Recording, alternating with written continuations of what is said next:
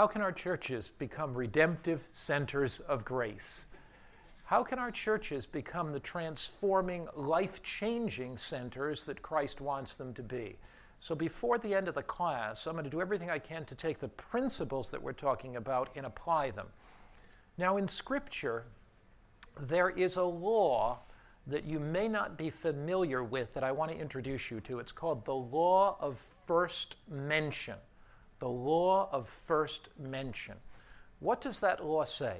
It says that when you look at something in Scripture that is mentioned first, usually that becomes the seminal embryonic seed that's going to grow and develop throughout Scripture. So the law of first mention simply says that you look for something that is mentioned first, and then you watch that develop throughout Scripture. Let me give you some examples. Where is Sabbath mentioned first in the Bible? Where is that mentioned first? Genesis chapter 2, where it talks about God rested on the seventh day, God blessed the seventh day, God sanctified it. When you look at the Sabbath and the Ten Commandments, it refers back to Genesis. Everything on Sabbath theology throughout Scripture goes back to creation. So that's the law of first mention. The seed is planted in Genesis, then it develops throughout Scripture. Where is marriage mentioned first? In Genesis. And you remember, even when Jesus talks about divorce in Matthew 19, he says, it was said from the beginning, and he takes you back to Genesis. Look at the book of Daniel, for example. Daniel chapter 2, the great image, outlines first Babylon, Medo-Persia, Greece, Rome, and the head of gold, breasts and arms of silver, thighs of brass, legs of iron. But what do you have in Daniel 7? You go back to Daniel 2. Daniel 8, you go back to Daniel 2. Daniel 11, you go back to those early chapters. If you look at the book of Revelation, it's the same way. You have the 7 churches that deal with 7 epochs of history, but the 7 seals and the 7 trumpets are based on those. So the law of first mention says, look where something is mentioned first, find the seeds of that in Scripture, and then see it developed. Now, we're going to go to the Gospel of John.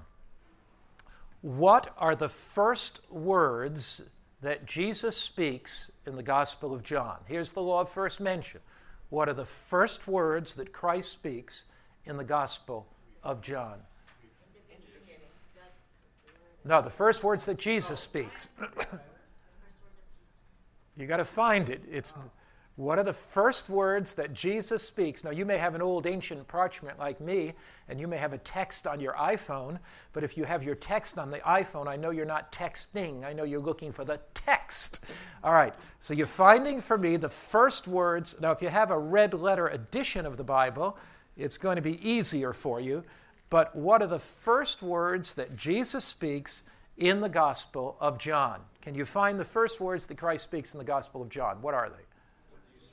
Yeah, what do you seek? Okay, so the law of first mention says that you have an embryonic seed, and that seed is going to grow and develop throughout the book. So, the first words that Christ speaks in the Gospel of John are, what do you seek? So Jesus is always asking, what are you seeking? He's always asking, tell me what your needs are. Jesus never begins where he is, he always begins where others are. Jesus never begins with his agenda, he always begins with their agenda. He always wants to know, what are you seeking? What's your heart longing? What if a church was a center of redemptive grace in a community that was looking out to the needs of its community, trying to see what the people in the community were seeking so that those needs could be met with the opportunity of opening them to the gospel? We're going to share with you how our new congregation is doing just that. But first we have to have the theological framework. In John chapter 1, Jesus says, what are you seeking? In John chapter 2, 3, 4, and 5, he meets the 4 basic needs of humanity. And in John chapter 6, they want to make him king. And so let's look at the 4 basic needs of humanity. that Christ himself ministers to based on this principle in John chapter 1. Now, what is the principle? We call it the law of what? You got it. The law of what? The law of what? First mention. And how do we define the law of first mention? When something is mentioned first in Scripture, you look to where that is mentioned first. And once you see where it's mentioned first, you watch that develop throughout Scripture. So here Jesus is saying, what are you seeking? What's in your heart? What's in your mind? What's deep down in your soul? What do you seek? And then in John 2, 3, 4, and 5, Jesus meets the basic needs of humanity. We're going to John, the second chapter, John chapter 2. The need in John chapter 2 is a social need. The host in a Galilean village runs out of unfermented wine. Now let's look at that need. On the third day, there was a wedding in Cana of Galilee. The mother of Jesus was there. Both Jesus and his disciples were invited to the wedding. They ran out of wine. The mother of Jesus said to him, "They have no wine." Jesus said, "Woman, what does that concern you? My hour has not yet come." Now, Jesus is concerned. He eventually turns the water into wine. He's concerned. Why would Jesus be concerned in that village? A man has a social need. How many of you have daughters? Anybody have a daughter here? How many have daughters? All right. Let's suppose your daughter is going to get married.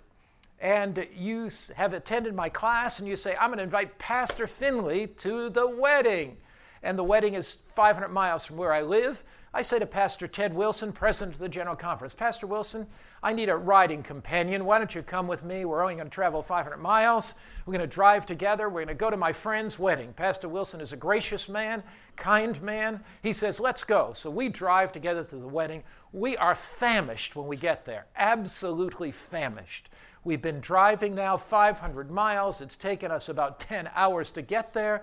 We didn't want to miss the wedding. So as the result of that, here we are at the wedding. As we are standing in line, now the wedding itself took about 45 minutes to an hour. It's beautiful music, but we could hardly get through it. Our stomachs were groaning and we're standing in line, and we are about the 53rd people back, but 52 people back. The woman in charge of the wedding coordinator, whispers in my ear, I'm so sorry, Pastor Finley. We just ran out of vegetarian sandwiches, and we don't have any beans and potato salad either, and there's no more sparkling grape juice. Can you guys go down, find some restaurant to go eat in? How would you feel if it were your daughter's wedding, and some church officials were standing in line, and there was nothing more to eat? You would hope that somebody could perform a miracle and multiply the beans and potato salad, or at least the vegetarian sandwiches, right? Sure. Jesus sensed that this man was incredibly socially embarrassed, and he met a social need. I should mention to you, some people say, well, is there any proof in Scripture that this was unfermented juice of the grape and it wasn't wine? Because a lot of people will say this is wine. Now, this is just a little aside from the class, but I want to show you the evidence very simply from Scripture that this had to be the unfermented juice of the grape. Notice John 2, verse 1. On the third day, there was a wedding in Cana of Galilee. Every time in the Bible that you have the expression, the third day, destroy this body, and on the what? Third day I'll raise it up again. As Jonah was in the belly of the whale, so the Son of Man be in the heart of the earth 3 days and 3 nights, the third day. Every time it mentions the third day, it's a pointer to the cross of Calvary. Cana means wickedness, so it's the center of wickedness. Then notice it says also that Jesus and his disciples are invited to the wedding. And when they ran out of wine, the mother of Jesus. So here you have a wedding. Christ is united to his people. You have Cana, the center of wickedness. You have the third day expression. You have the mother of Christ there. Notice what Jesus says, my hour has not yet come. Every time John uses the expression my hour, every time without exception, he's always talking about the cross. Just keep your finger there and turn over in your Bible here to John chapter 17. Just John the 17th chapter. And notice what Jesus says here. He says in John the 17th chapter, he reverses that statement. And notice what Christ says, John 17, and notice what he says, for example, in verse 1, Jesus spoke these words and lifted up his eyes to heaven and said, "The hour has come." Now, what did he say in John 2? My hour has not yet come. But what did he say in John chapter 17? My hour has come. So every time you see the expression, my hour, my hour, my hour, it's always to the cross. So when you look at John 2, you have key expressions that are key indicators that are pointing you to the cross of Calvary. John chapter 2, Cana, that was the center of wickedness. John chapter 2, on the third day, destroy this body, third day I'll raise it up again. John chapter 2, my hour has not yet come. John chapter 17, my hour has come. John chapter 2, his mother is there. John chapter, in the crucifixion story, his mother is there. So when you look at John chapter 2, what are you seeing? The wine that Christ creates in John 2 has to be unfermented because fermentation is always a sign of sin, and this represents the pure blood of Christ. So what do we see taking place in the second chapter of the Gospel of John? Jesus meets a social need, but he uses that story and he changes the water of Judaism with its legalism, with its meticulous attention to legalistic external details into the grace of the gospel. So that's why this couldn't have been fermented wine in John chapter 2, because if it were, it would distort the symbol of the pure, untainted blood of Jesus Christ. So we're looking at principles. We're looking at a law called the law of first mention that says you look where something is mentioned first. John chapter 1, Jesus says, what are you seeking? What's in your heart? John chapter 2, Jesus meets a social need. John chapter 3, the need is not social. Nicodemus comes to Christ by night. He is a spiritual seeker. In every society, there are spiritual seekers. In every society, there are men and women whose hearts God has stirred up to know the gospel. So Nicodemus comes. The Spirit has been working on his heart. You remember what Ellen White says about the Ethiopian eunuch? In Acts of the Apostles, page 109, many are on the verge of the kingdom waiting to be what? Gathered in. So Nicodemus was like that. He was a man where the Holy Spirit was stirring his heart. He was a man that God was working powerfully in his life. So Nicodemus comes to Christ. Does Jesus offer Nicodemus an invitation to a natural lifestyle cooking school? Does Jesus say to Nicodemus, I'm going to give you a hydrotherapy treatment? Where does Jesus begin with Nicodemus? You must be born again, with the spiritual outreach. Why? That was Nicodemus' need, and that's what he was seeking.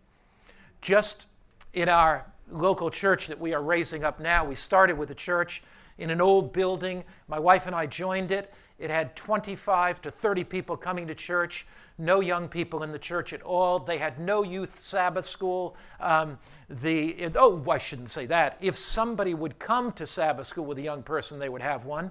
And it had been a very small church for 30 years. Last Sabbath in church, we've now built a new facility, a center of health, a center of healing, a center of a lay training center. We're teaching all kinds of courses. We teach church growth courses. We bring pastors in for 5 to 7 days. I'm teaching a course now to elders on preaching. And it's just a 4-session course where I teach elders how to prepare a sermon. Elders can come in on a Friday night and they can stay with us to a Sunday. We immerse them in the culture of preaching. Just this last week, I had Brazilian pastors with me because people are coming from all over the world now to our center. And we had a group from Brazil with us learning principles of how to take a stagnant church and transform it. Last Sabbath, we had 258 people in our church. We have 120 members. We had double our membership.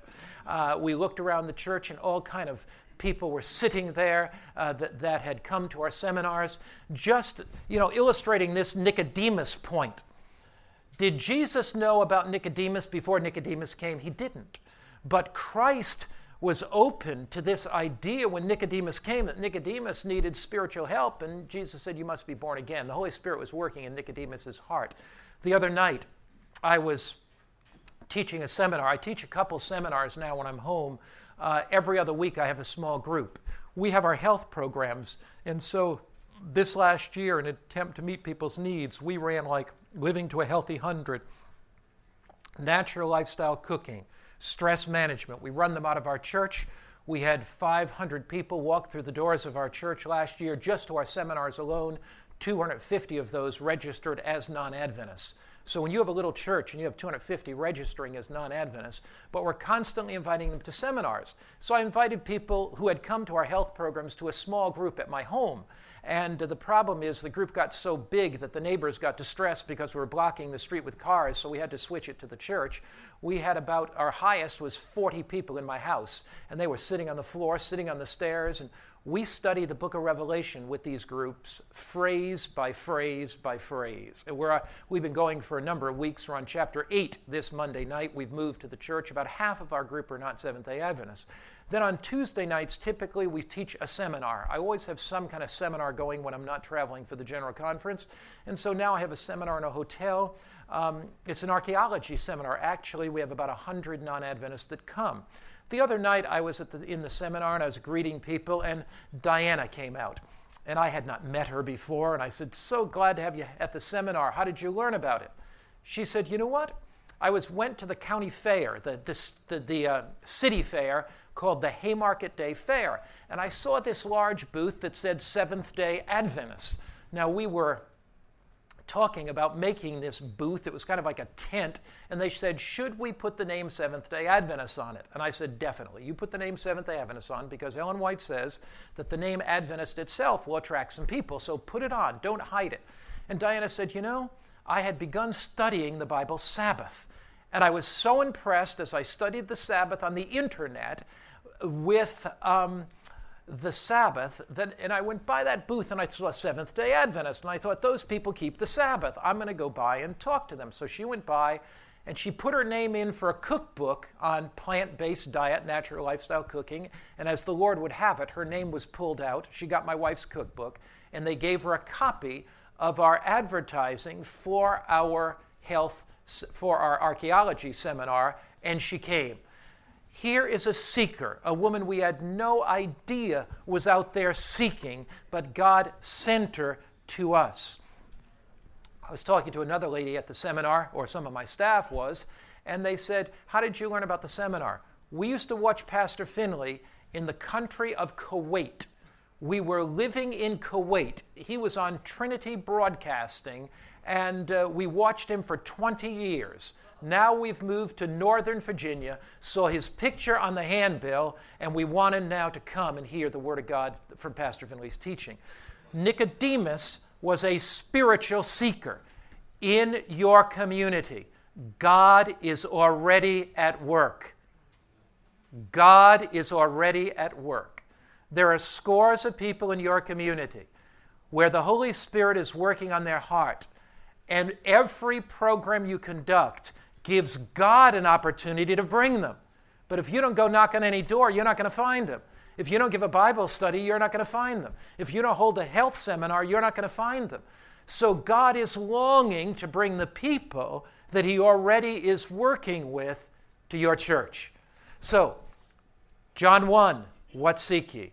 What is the need what is Christ's method? Christ's method is, where is there a need? John chapter 2, the need is social. John chapter 3, the need is spiritual. John chapter 4, the story of the woman at the well.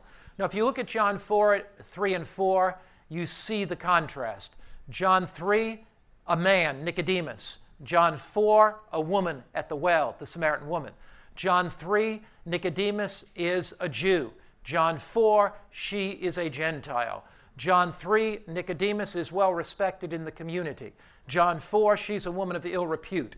John 3, Nicodemus comes seeking for Christ. John 4, she stumbles across Christ. Vast contrast. Jew, Gentile, rich, fairly poor, respected, not respected. Come seeking Christ. Now not seeking Christ at all. You come in John 4, and you begin to look at this woman.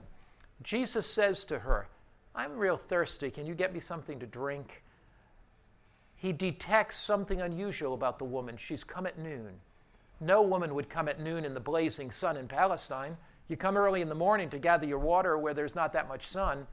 And as Jesus talks to her, he senses the brokenness of her heart. He senses the tear in her eye.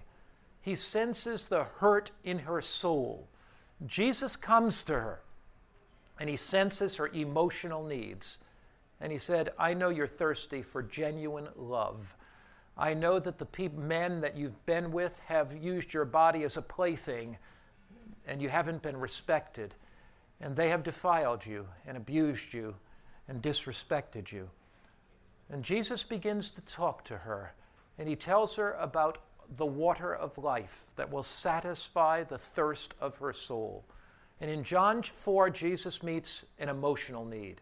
John 1, what are you seeking?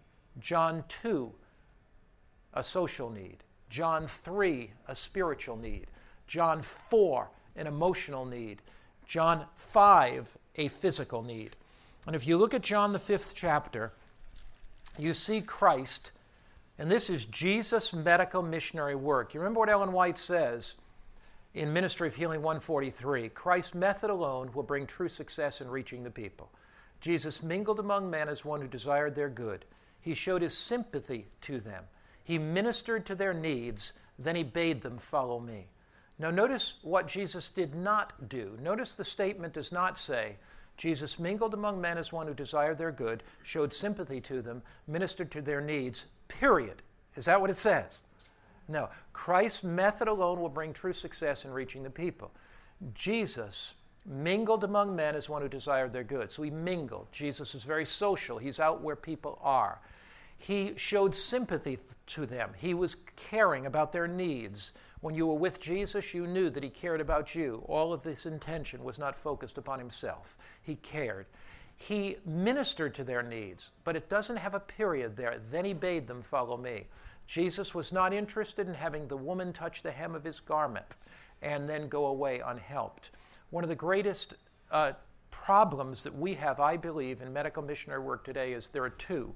Number one, we have the idea of bridging, that you got to bridge from the physical to the spiritual. That never worked before, and it won't work now. You don't bridge from the physical to the spiritual because the bridge is too great. And I have people ask me all the time, how do you bridge? And you know what my answer is? We don't. We don't bridge. We blend. And there's a difference between blending and bridging.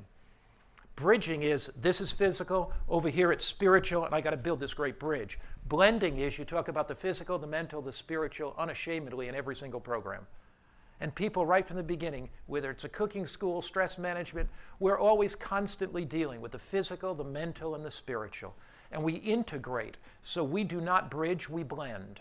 We integrate every aspect of human behavior together. That's one of the major problems. The second major problem is this.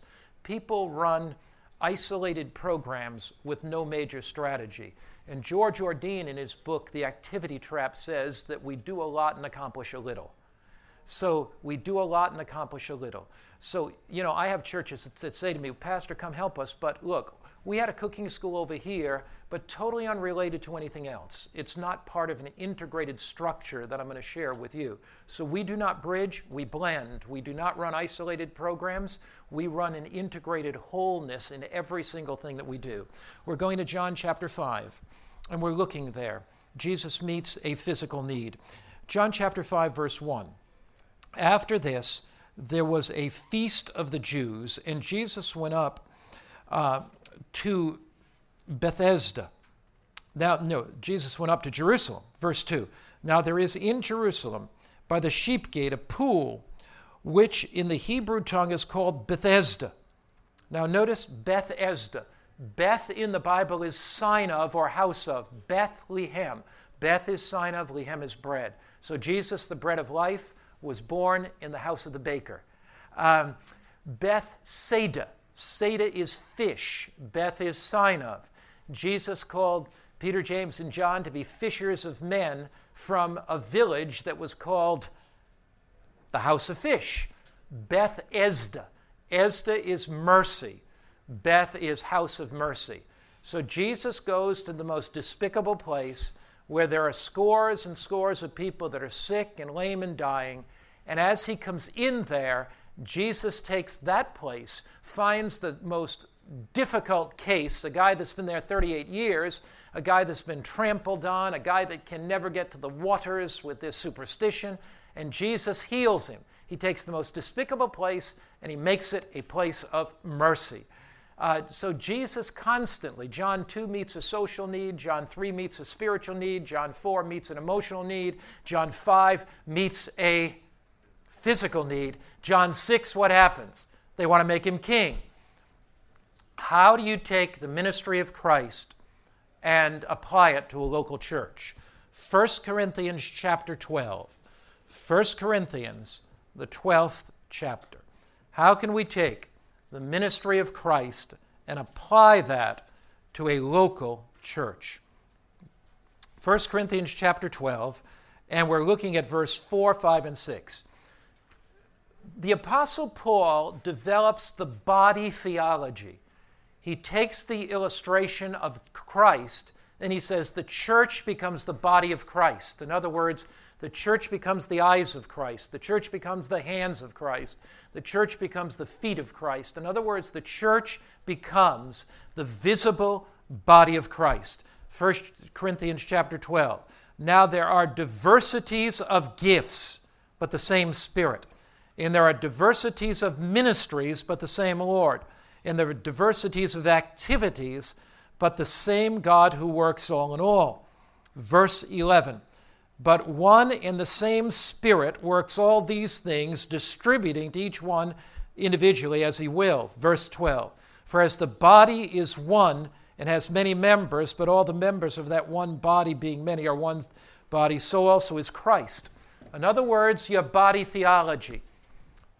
The church becomes the body of Christ. And in that church, in that body, there are three things the Bible talks about. It talks about 1, gifts. It talks about 2, ministries.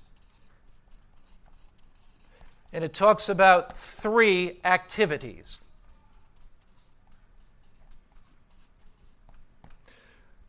So we build a body theology that the church is the body of Christ. And the church is to reach out to meet the social, spiritual, emotional, and physical needs of the community. So we raise the question, how can we do that? First, gifts. What are spiritual gifts? Spiritual gifts are divinely imparted qualities by Christ given to every member of the church for service. So a spiritual gift is a divinely imparted quality that Christ gives to every member of the church for service. What is a ministry? A ministry is a creative outlet to meet the needs of the community that implements the gifts of the members. So what is a ministry? It's a creative outlet to meet the needs of the community utilizing the gifts of the members. What is an activity?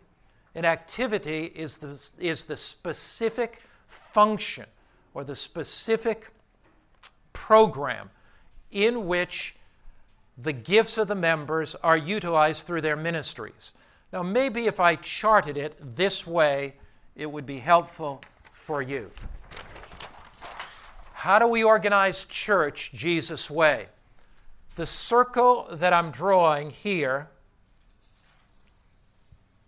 this circle represents everything outside the circle, represents the community. Okay, so the community is out here someplace.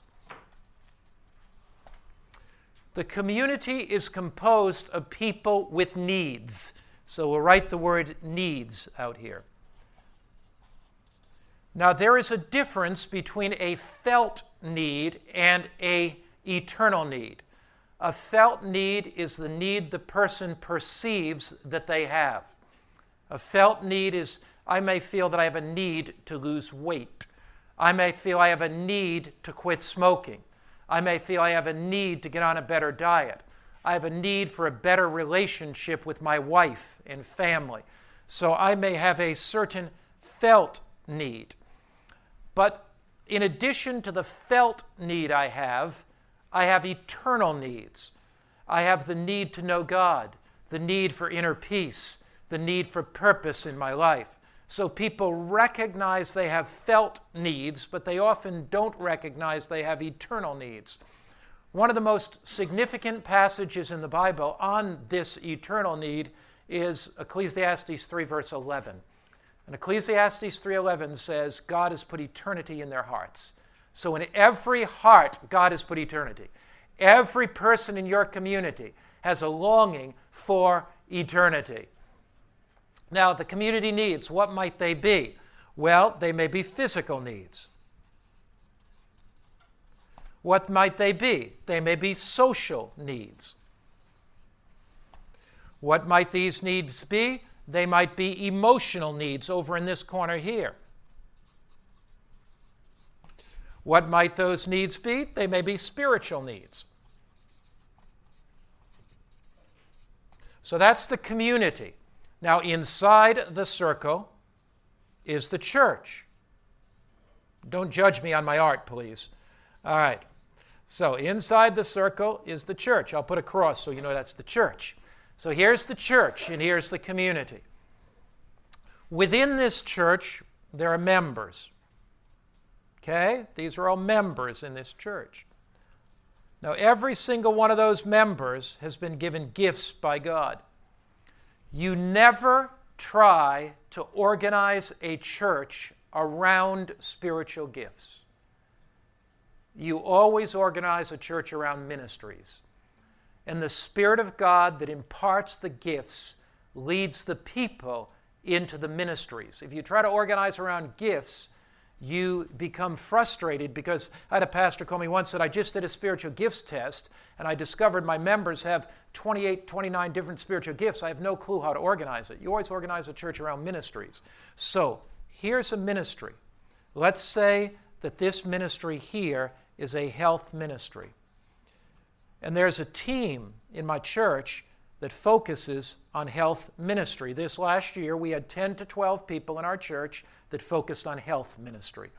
And in our health ministry team, we need some people that are good with database that can help us with the record keeping. In our health ministry people team, we need some people that are pretty good in advertising that can help us with that. And so in our health ministry, we might reach out to meet the physical needs of that community. But everybody in the health ministry team understands that our goal with the people out here is to help them physically, mentally, spiritually. And we're going to talk to you how we have blended ministry. So that may be my health ministry team.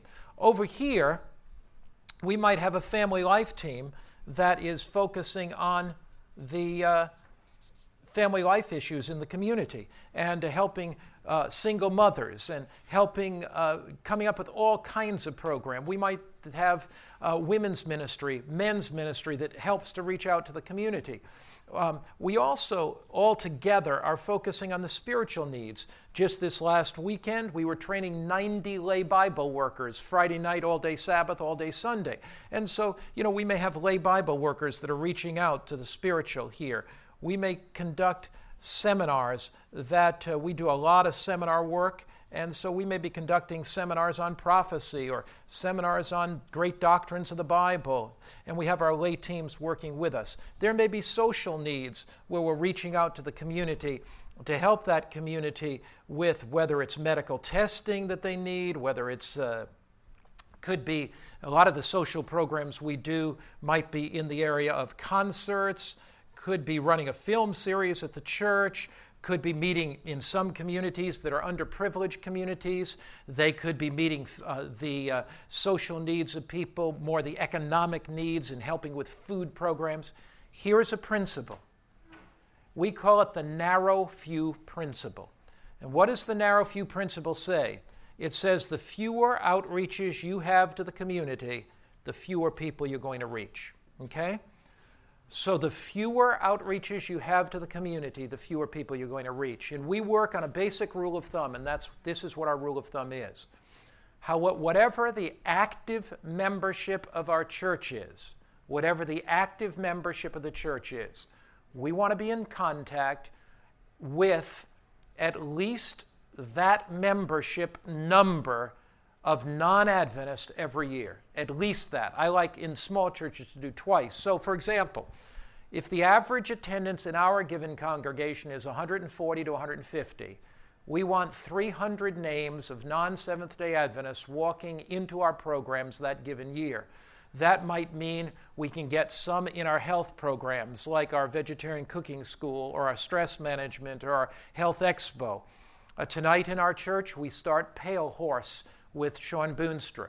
Next month in our church, or next week in our church, I'm continuing archaeology. In November, that's in a hotel. In November in a hotel, my wife is doing something we call health and wellness. It largely focuses on weight management, but it's heavily laden with vegetarianism and motivation. In December, we run something we call Bethlehem and Beyond, where we combine physical, mental, spiritual health and a lot of things with children. We take them to Jerusalem with our programs with graphics, and Teeny talks about my wife, a vegetarian diet. The fewer outreaches you have to the community, the fewer people you are going to reach. The fewer contacts you make, the fewer you are going to reach. If all you have going into your community are spiritual programs, you're going to miss this whole half of the community or whole 3/4 of the community you could get. So we're constantly thinking, how do we reach the physical needs, the social needs, the spiritual needs, and the emotional needs of that community? Now, you might be asking, what did I mean that we don't do bridging, we do blending? Probably it would be more accurate to say that we do both bridging and blending. But what do I mean by blending? And how do we do that? How can you have people coming to a cooking school, and they've come for a cooking school? What do? Do you just get up and give a devotional before the cooking school? We don't do that. So we don't get up and say, now we have worship and then we're going to have cooking. Rather, we do it this way. Let's suppose my wife's making homemade bread.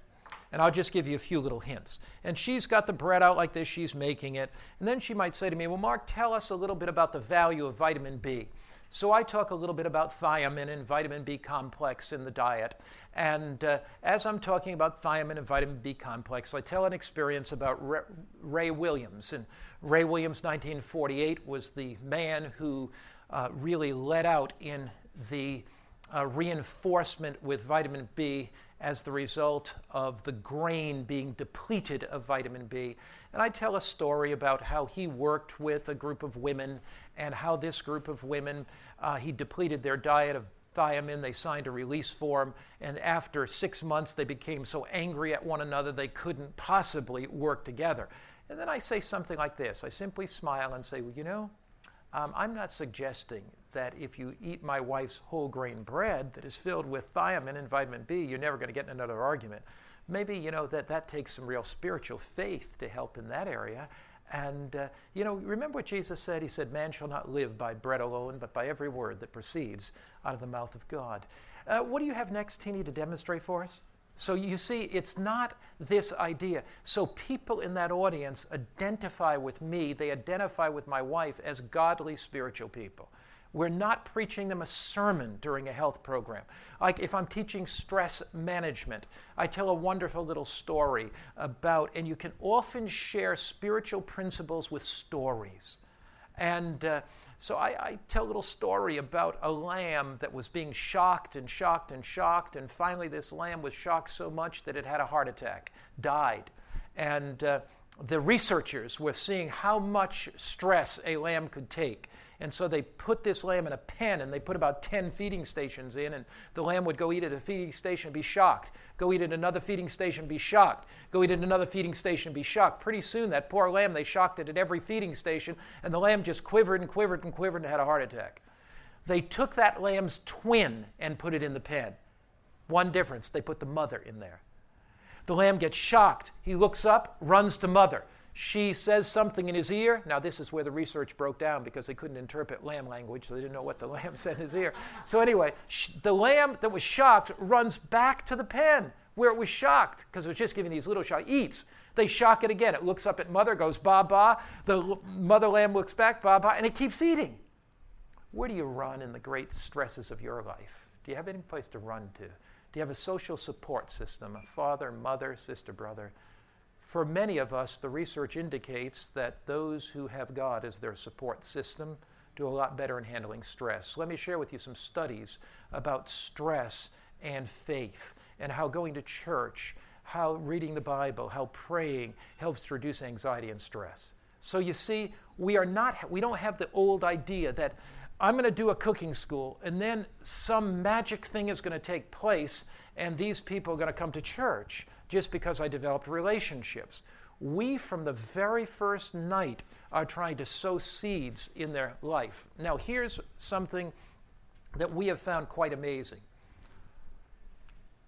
If I'm mailing to my community a spiritual brochure, so let's suppose you want to get a group out to a seminar on the book of Daniel. Let's suppose you want to get a group out to a cooking school. Let's suppose you want to get an audience. It costs me about $5,000 per seminar to get a group of 50 people out. That would be about 50 non-Adventists. And what tends to happen is this, and I'll give you some numbers. It's about $5,000 in most of my health seminars. I can get about 50 visitors out. And here's how the cost breaks down. For every 1,000 brochures that we mail, we get 2 people. Now you say, Pastor, I've heard better statistics than that. How can I put it? You may have heard better statistics than that, but I would question them. That may happen occasionally, but I've charted this for 20 years. The most you're going to get is about 2 people per 1,000.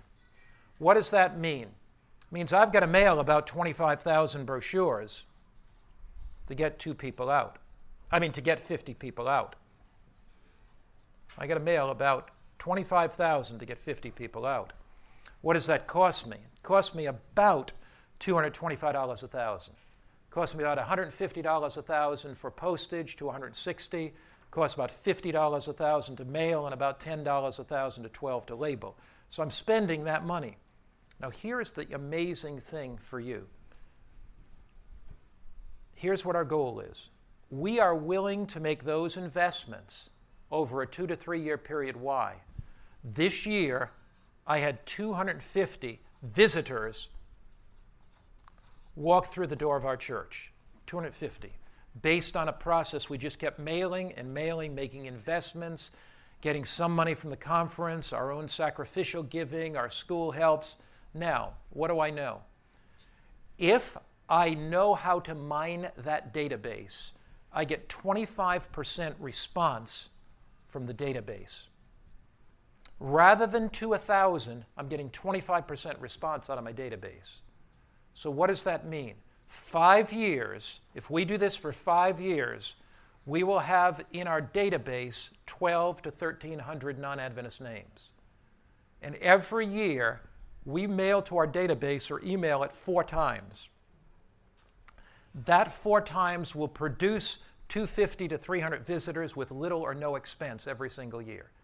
So the strategy is to constantly reach out to your community, constantly develop interest in your community, develop a systematic database in which you reach that community, and pretty soon, every program you run is going to be filled, every single one. Now, how do we blend spiritual and how do we get people from the from the health programs into our spiritual? Well, first, the personal contacts make a difference. First is personal contacts. We train our team, and we train a team of workers to make personal contacts with everybody coming through our health seminars. We want to know their name. We want to know their interest. Secondly, for us, health seminars are not something we do occasionally, but they're something we do systematically. You can count on it that every year we're going to be running stress management. You can count on it that every year we're going to run a nutrition class. You can count on it that we're going to be running wellness classes. So systematically, people come to your programs, they want to invite your friends. If you do it the same time every year, so every March we'll do something like a vegetarian cooking school. Every April, May, something in the area of stress management. So the same time every year, October-ish or the fall, we have another system of programs that we're doing now we call health and wellness. So personal contacts, systematize. 3 is our database, because when we get those names on our database, we're inviting them to concerts at the church. We're selectively inviting them to various other activities. But probably there are 2 other things that we love. One is we've gone to a health coaching program and we love it. Let me tell you about health coaching, how it works. You see what I have for time here. Okay, I got 4 minutes. Perfect. Okay, here's what we do. During a health program, I will stand up and I'll say to the people coming to the program, you've been coming to our natural lifestyle cooking program, and I know that you've been blessed, but you may go home and you say, how do I prepare this food? Or you may say, I have a broader interest than in nutrition. I really am very interested in getting on a better exercise program, or I really want to lose some weight. We are here to help you. You've gone through 5 nights of our health program. You've gone through 5 nights of vegetarian cooking, but we're really here to help you. And we've got 3 health coaches that we've trained, and we have 3 health coaches that we've trained. We're training more now. And usually we charge $60 an hour for our health coaches, but I'm going to give you them free for the next 12 weeks. And people say, what? Yes, because we want to pay back to the community. We want our community to be the healthiest community in America. And this is the way it works. Our health coach will sit down with you and you'll watch a video on good health. And it's the video produced by Life and Health Network here, and it's the video on the 8 natural laws of health, New Start. So they sit down and watch that. Then we have a booklet in which you set your own goals. You might set a goal saying, I want to drink more water. I want to set a goal on getting on a better diet. I want to set a goal on losing weight. One of our health coaches will be there with you. They'll meet with you on a weekly basis for the next 3 months, and they will be with you. They'll help you in any way possible. So if you want to have a personal health coach, we usually charge $60 an hour. There's no charge for you at all for 12 weeks, and we will try to do everything we can to get you on a better health program. What do you think happens at the end of my talk like that? People flock to our health coaches. And what happens when our health coaches are walking? They walk with the people. They eat with the people. They say, why are you doing this? And what do we say? Because we have an interest like Jesus did in the community. The last thing we do, and then I have others coming for the next class, is every health class we pass out something called Yours for the Asking. Yours for the Asking is a form. And that form it has about 8 things on it where people can check. I would like to attend your stress management. I would like to attend your natural lifestyle cooking. I would like to, and always on it we put no more, this is very important, no more than 7 things. If you put 15 things on it, you put too many on it. 2 out of the 7 are spiritual. 1 is to join a small group, and 1 is to take personal Bible studies. We don't frame it that way. We say personal studies and great doctrines of the Bible. 25% of the people coming to our health programs are going to check something spiritual. 25%.